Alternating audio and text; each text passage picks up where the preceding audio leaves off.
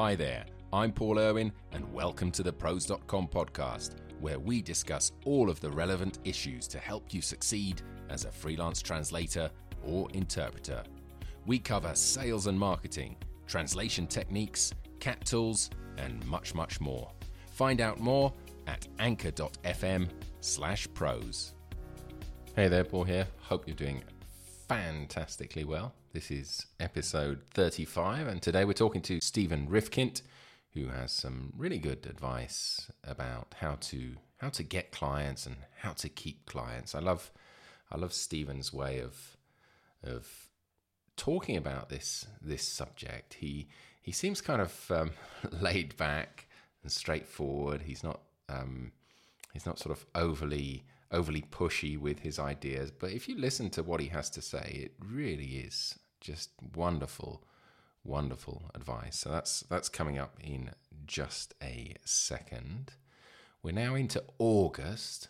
Wow, how this year is just flying by. I don't know how it is for you, but for me it just seems like seconds ago that we were at the turn of the year, and so much obviously has happened since then. And next month in September, we have the International Translation Day, the ITD 2021, which is a free event, a completely free event hosted by Pros.com, bringing together speakers from around the world. It's going to be 2 days, completely packed with amazing sessions. So don't miss out on that. Put it in your diary. That's the 29th and 30th of September.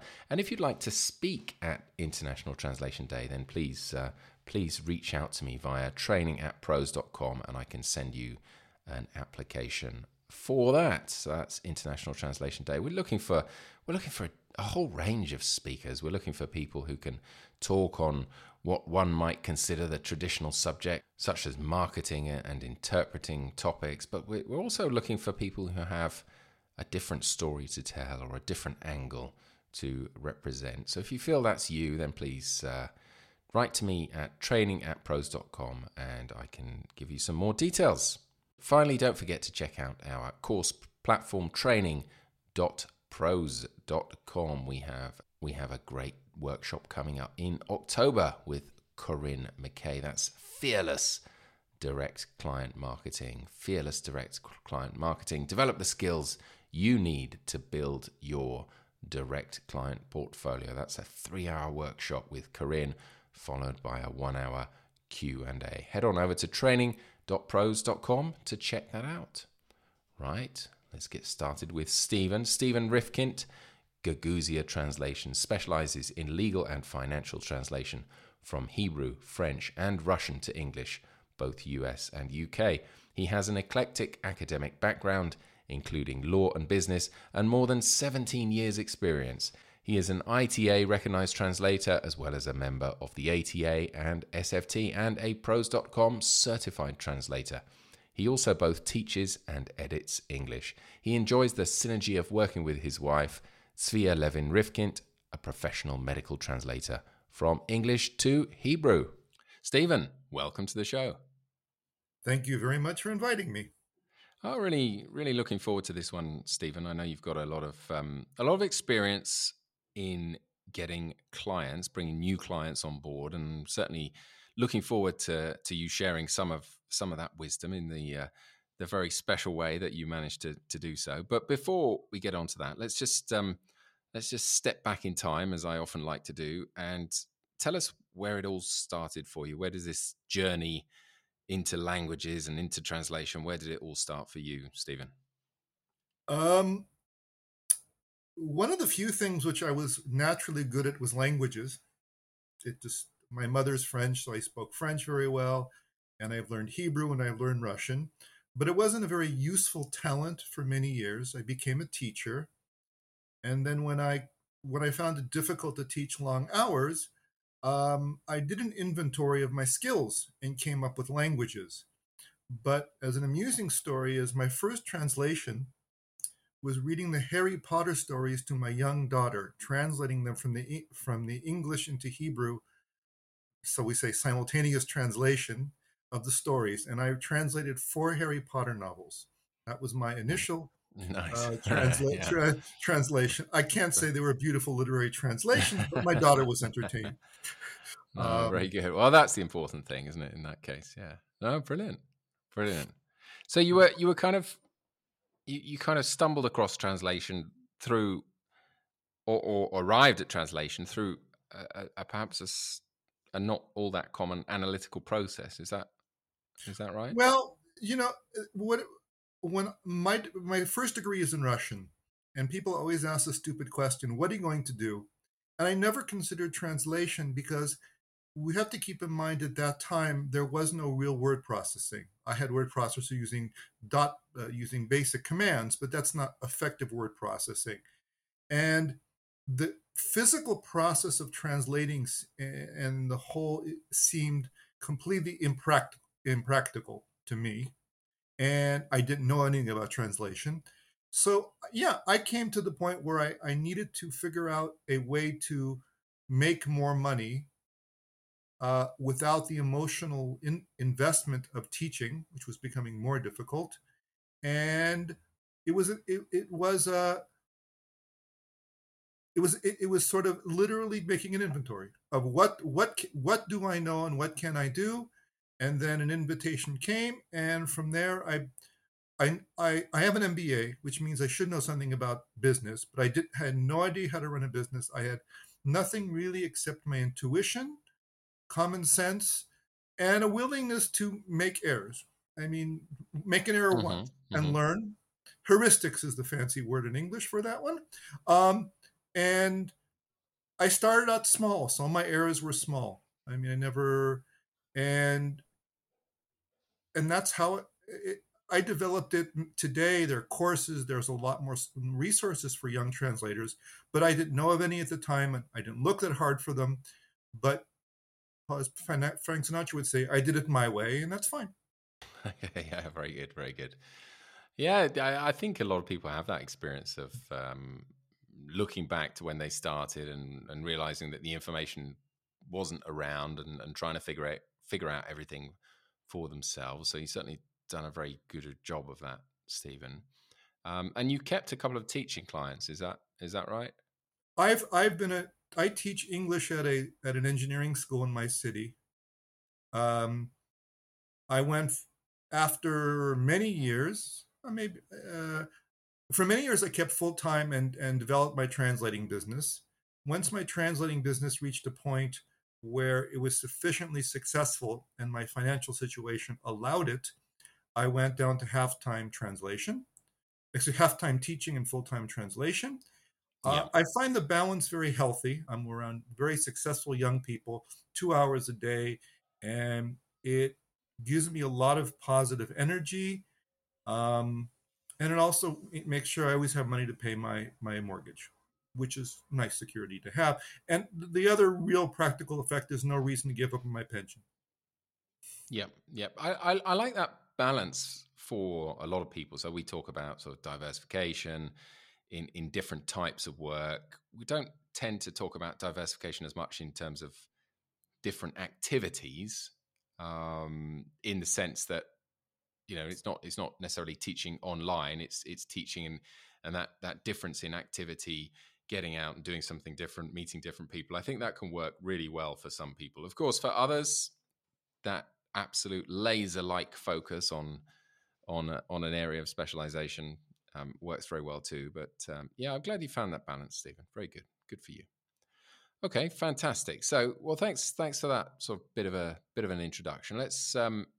Let's dive into clients now, because I've had a couple of discussions with you before. You appeared on a panel at International Translation Day last year, which was very well received, and I know you've got some great tips. So let's talk a little bit about how you go about getting clients now. Whether you want to sort of go back to those early days and talk to us about what worked then or what works now, it's really up to you. But let's start to talk a little bit about the types of clients that you found and how you found them over the years, Stephen, please. First of all, I tend to view this business as essentially a repeat business. There's a wonderful story at a large department store in the United States where all the salespeople were told that the average client spends $1,600 a year at the store. And that if a client takes a half hour to choose a tie and you piss the clients off, you do not lose the commission on a tie. You lose the 1,600. The store loses $1,600 a year because that client is not happy.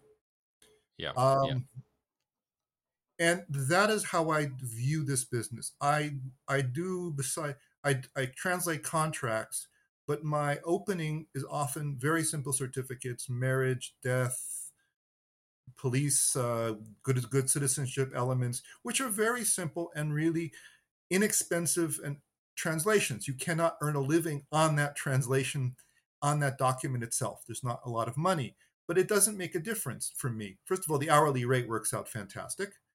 But more importantly, once I prove to a customer that I deliver a good product on time, I communicate well, that I am a reliable supplier, that when they get the big project, when they get the big contract, when I can get the medium, and when they have a medium or large size project to give me, they know who they're dealing with. And just like we don't tend to give large, important projects to people we don't know because we don't want a disaster, the small Yeah. projects are a real opportunity, if you look at them correctly, to prove you are reliable. And I think that is one of the key is psychologically, you don't look at the size of the job, you look at what is the potential of this customer. And it is very important to, whether it's an agency or a final customer. And from if it's an end customer, a small one, do they know people? Let's give an example. I received a request to translate a a an official document for someone in France. Well, she knows lots of other people who are in the similar state who need documents. So from that one very simple document, I just got a huge marketing that I can get that I assume it down the line I'll get a lot more customers from. So you can't view the small job, the small customer as a waste of time. It is an opening you should be thankful you're getting, that someone's trusting you on something small. And then when the bigger projects come in, you are well positioned. Um, People will pay more money to people they trust. No, it goes without saying. The other aspect is that the whole business is changing. This conglomeration is a huge factor going on. The boutique agencies, the good paying medium sized agencies are being gobbled up by all the Pac-Man monsters out there, which means that agency business, when I started, almost all work came through agencies. Today, I think most new translators are told, and correctly so, find the customer. Where are the customers? Is it through conventions? Is it through Facebook? Is it through any medium? Find the customer. The agencies will always be there, but if we're realistic, only if you have a very good specialty like medical. I have legal. Even legal doesn't pay that well anymore. They're not going to go. The rates have gone down in the last over 10 years. Uh, the other factor Okay. we have Yeah. the other factor we have to keep in mind is machine translation. Not whether it's good or bad or indifferent, but it's being used for certain types of documents, patents, mass legal elements, basic contracts are being done using machine translation because it's good enough. And getting upset about it's not going to help anybody. So Yep. you have to realize niches are disappearing and you have to find your niche. And a lot of it is thinking about who your customer is and where can I find them, whether it's an agency or an end client. And how do you go about? I mean, it's easier to find agencies. I'm guessing. How do you go about finding those clients, and how do you attract them? I really like what you said about starting off with the small jobs. But like, how have you found that those small jobs have come into your business, Stephen? I monitor a lot of Facebook sites. And let's just say 50% of my Facebook sites are professional translators and the like, because jobs do come up there and sometimes I get lucky on it. I do get stuff from Prosy, which is also a translator site for all practical purposes. But the other 50% are English, are specialized customers, English immigrants in Israel, French immigrants, the Jewish community, because I translate three languages, Hebrew, French, and English, Hebrew, French, and Russian to English. So I'm looking for those people who would need, at least on an opening level, those type of certificates. Um, so if I have time and brain power, and or I'm taking a walk and I'm thinking, okay, who might I be able to reach, who might want my services? Now, once I identify who my customers are, uh, I wrote a post on marketing. I try to have a weekly or biweekly, twice once by monthly, twice a month presence, some type of an article, some type of information, not Yep. advertising, just put my name out there, that when it happens that someone needs translation, my name will be more familiar than anybody else's name. And that's a very long-term process, but um, given the current state of the economy, and I'm not really optimistic about 2021, uh, it's important to position yourself when things eventually do turn around. Yep. Yep. Okay. So you're doing a lot of social media work in order to stay top of mind, basically. Yeah, to stay top of mind, and I do get every month one or two small hits, and I'm very when I code my new work, I mark new. So I want a couple of new clients a month. The other thing I do is I try to work my existing clients. My invoice, since I really do four things. I translate three languages to English, and I do English editing. All of them are listed in my invoice. In other words, if the person looks there and says, "Oh, I see this also person does this," again, not always immediately does it kick in, but often they remember that I also do that. So it's a very nice skill to have, just to get more out of your existing customer base. Yeah, that's a good one. I like that, Stephen. So just giving a little advert, little note, a little call out on your invoice, and some people might glance over it, might some people might remember it, and then they'll come back to you when the time is right. Very good. Very good. Any tips for keeping clients in the long term? Like we, Long we, we talked about this sort of lifetime value. Any tips for increasing that, i.e., keeping the client over the long term? I There is something called consumer loyalty, and consumer loyalty customer loyalty is very interesting. Is that according to research, it's not created at the time of purchase. It's created when things go wrong. So if your air condition stops working in the middle of the summer, and you call the person who installed it, and he shows up the same afternoon to fix it, you go, okay, there was a mistake with the air condition, but I know that if there's a mistake, they're here to I won't have to spend 3 days sweating, which we all appreciate. The same thing with translation. When there is a problem, whether it's your fault or not is not terribly relevant. It is very important to be prompt, deal with it, treat it seriously. You don't have to take personal responsibility. You don't have to pay for the error, but you don't let the person stew. That is the wrong approach to do it. The other aspect is I negotiate deadlines much more than I negotiate price. To me, a deadline is a commitment. In 16 years, I've been late twice, and both times were not my fault. They were caused by somebody else involved in the job. Uh, I will never commit to a deadline that I cannot do a proper job.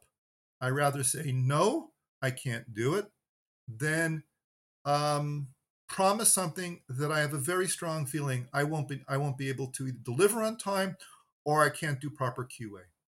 I also do not do 24-hour. I do not do same day service. Um, Yep. the day you write your first draft, you are blind to its errors. I'll deliver at 8 o'clock the next morning. I have no. I'll be able to see my errors. But same day service is a basically a recipe for disaster. And when I've lost customers, it's basically because I've tried to please them a little too much. I've never lost a customer Hmm. because I said I can't meet your deadline. I will give a realistic deadline when I can do it. Um, but I feel that fundamentally, what agencies and customers want is a deadline. You to meet deadlines or earlier. There's a great story about the two candy stores, and one was doing better than the other. And the person, why is this store doing better than the other one? Because they basically sell same candies. And they show that the one of the store, the person, if ordered they ordered a pound of or a kilo of a certain bonbon, they would take the scoop, put it in, and they would go back in and put it more. In other words, they always took out little less and added more, giving the feeling that they were getting more. So if I set a deadline and I deliver a half a day earlier, a day earlier, the customer's thrilled because I not only did I meet my deadline, I did it early. I like to get things done early so I can do it. I can take on new projects. Uh, I Yep. think I was shocked when I began the business, and I am shocked today how many people ignore deadlines. I don't understand it. Wow, there's some great stuff in there, Stephen. So I especially like the point you mentioned a minute ago about when there's a problem, and that's when I think you're sort of you really show what you can do as a person and as a company when there is that problem, and then not getting caught up on whose fault it is, but just trying to solve the problem. And I think that's where people fall down sometimes, and it can kind of drift into an argument, and I don't think that's really very helpful. So I think that's brilliant.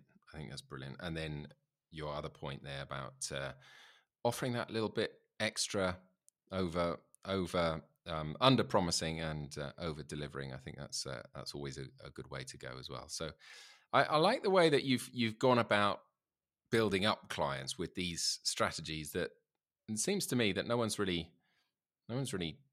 taught you them, but you seem to pick them up over the years. I'm interested to know where you get your stories from, because they're they're very interesting little bits and pieces. Is it just from sort of general reading over the years, or where do No, you get I those I from? um I wrote a post called Intuit at Intuit, um, and I relate to the fact that if I look at my business decisions, my intuition has been right 99% of the time. And whatever the objective facts is, if my intuition says do this or do that, and I choose to ignore it, or I ignore the red light, I get in trouble. And I think on a large basis, as business people, we must trust our intuition. If the customer seems just like a walking disaster, that nothing good is going to come from this. And yes, I need the business, but this is not the type of person I want to work with. And that's what your intuition is saying. You should listen to it. If something comes up and says that you're going to really have to work hard and change your plans, but somehow it's what you want to do right now, then you should make the effort to do it. And only later do you understand why your decision was right. You don't Yeah, have the objective facts at that moment. And I think as business people, and excuse me, for translators or business people, we need to stop and listen. One of the basic rules is if you have doubt or unsure what to do, don't answer immediately. Sit there for 2 minutes, 5 minutes. And if after 5 minutes you still don't really want to do the job, don't. There's probably a good reason why you don't want to do the job. Everybody's got something they hate doing, or it's not appropriate for you. Uh, on the other hand, if after 5 minutes you're still excited about doing something, then go do it. Now, you may negotiate price, you may negotiate deadline, that's acceptable. But the basic decision of what direction you want to go has to be intuitively in line, because when people are in line with their intuition, they do a much better job. If you hate the moment you decide to take on a project, it's going to affect your quality. totally, totally. No, very, very, very good advice. I think sometimes we do we don't listen to our own intuition enough. And I think it probably also gets better um, over time as you get more experienced in business. So yeah, good stuff. Good stuff. All right, Stephen. Another thing I'd like to ask you about today is relates to your sort of document translation business and document handling errands. And it's kind of a reason I'm asking you about this is I've heard the story before, and I found it quite revealing. It's a sort of quite a quite a simple approach, but very effective, and not one that I think everyone thinks of. So, tell us a little bit about that document translation business, in Stephen, please. in the I do a lot of put the way courts require certain legal documents, which are very simple translations. They're bank statements, birth certificates, all the little things of life proving where we live and how much money we have. Um, as anybody who's ever been to court knows, money is no particular object in courts because the attorneys are getting a lot more money than the translators. But timeliness and form are very important. So there's been a very long going case in England involving gambling, to the best of my knowledge.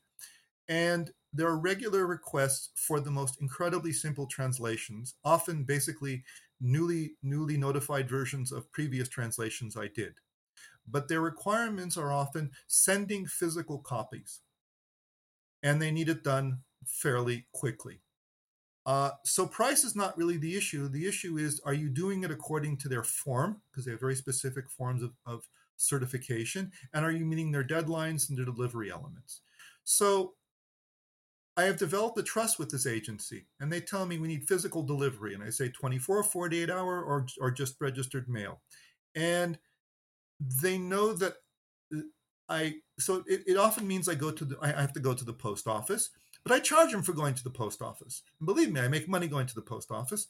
So it's not a very big deal.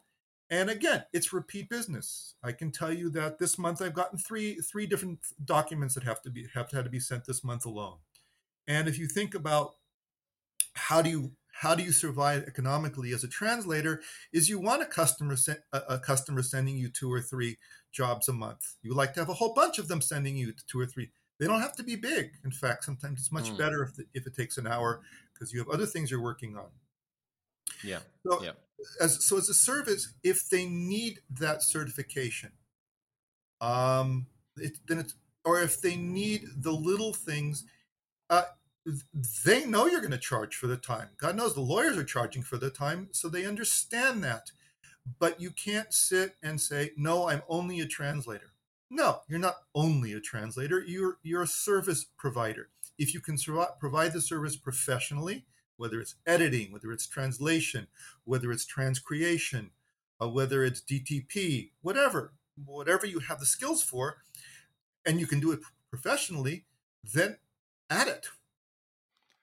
Yeah, I love the way you've just added on that sort of service of going to the post office that not every translator would want to do, and you've made it work really, really well for you. I think it's brilliantly sort of simple and effective. It's wonderful. So yeah, thank you for sharing that, Stephen. It's really, really good. I think a lot of translators just do struggle in general with the idea of getting more clients, and it's one of that's why I'm happy to hear a lot of the things that you've been saying today, Stephen, because a lot of translators struggle with it. Most translators, when you talk to them, will say, if you ask them directly the question, would you like to have more clients? They will say yes, and therefore it is an issue for many people. So yeah, this is all brilliant stuff. What else can someone do? Have you got any other pearls of wisdom in terms of how a translator might step out of their, perhaps it's to do with limiting beliefs, perhaps it's to do with a special strategy or technique, anything else that someone might consider? I think that in one of the biggest problems is that so many translators are introverts, okay, professionally and personally. And what they don't realize that if they're not in, if they have no presence on the internet, they're invisible. Because translation is not a geographically linked business. It's geographic equals time zones. effectively. That's all it really means, geography today. Um, and I think the problem is I think the test is type your name into Google. What appears? What appears? If nothing appears with your name, you have not been active enough. Are you posting? Are you getting involved in conferences? Even today's Zoom conferences are free or very low cost. Let's just give an example. In the end of September, there's a big conference in Poland. I don't know what the cost is. It's a Zoom conference. It's not going to be expensive.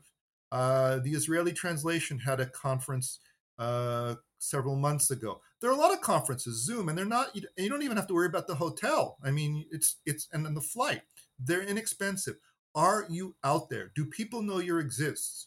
Your customers is there any conferences going on? If you work with doctors, if you work with lawyers, if you work with accountants, whatever your field is, are they out there? Do they know you exist? If they don't know you exist, you're not going to get a job.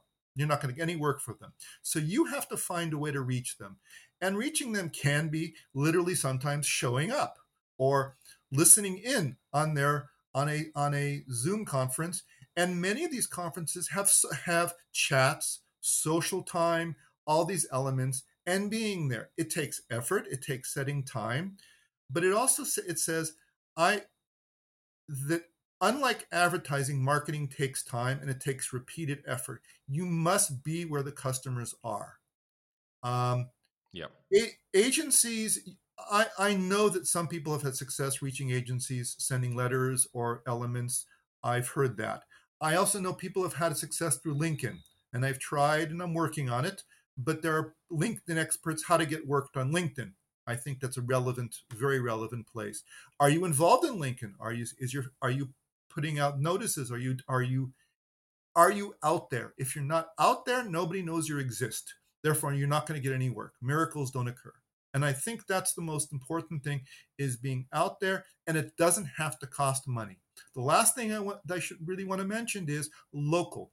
Do you have any signpost? And a sign could be a physical sign, a business, a local business internet site.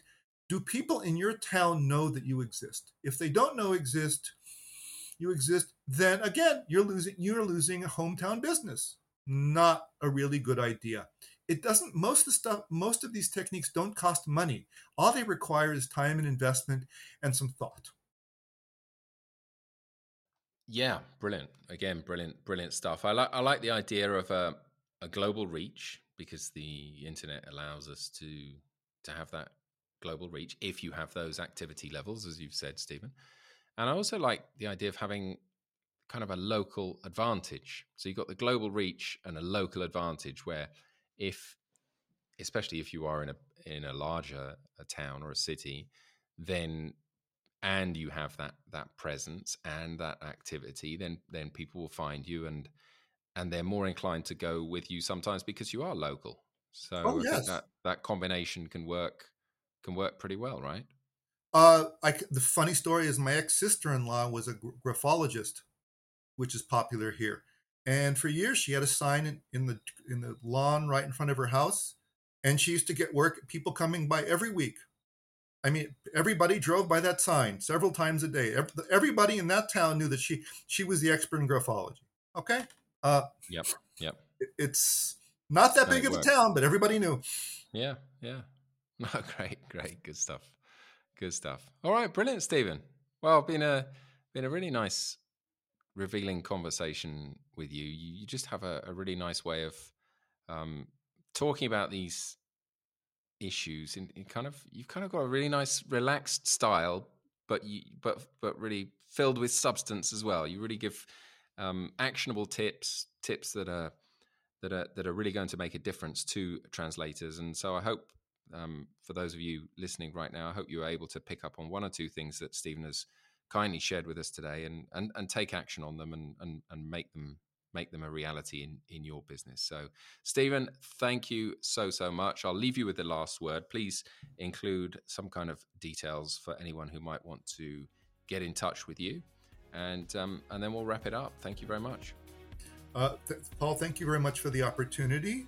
If you want to contact me, my site is Gaguzia Translations, Gaguzia Translations. Now, I'll end up with a joke because humor is important. Anybody, if Gaguzia is is an autonomous region in Moldavia, and I thought the name was so funny, everybody could remember it because my generation, 70% of the boys got the name Stephen, not 50. Maybe I'm exaggerating. So Gaguzia Translation is my site, and if you have any questions or you want to share any ideas, I'll be very happy to be in contact. Brilliant, Stephen. Thanks again. Thanks for your time, and speak again soon. And all the very best. Thank you. Yeah, but you have a good morning. Thank you. Yeah, thank you, Stephen. All the best. Take care.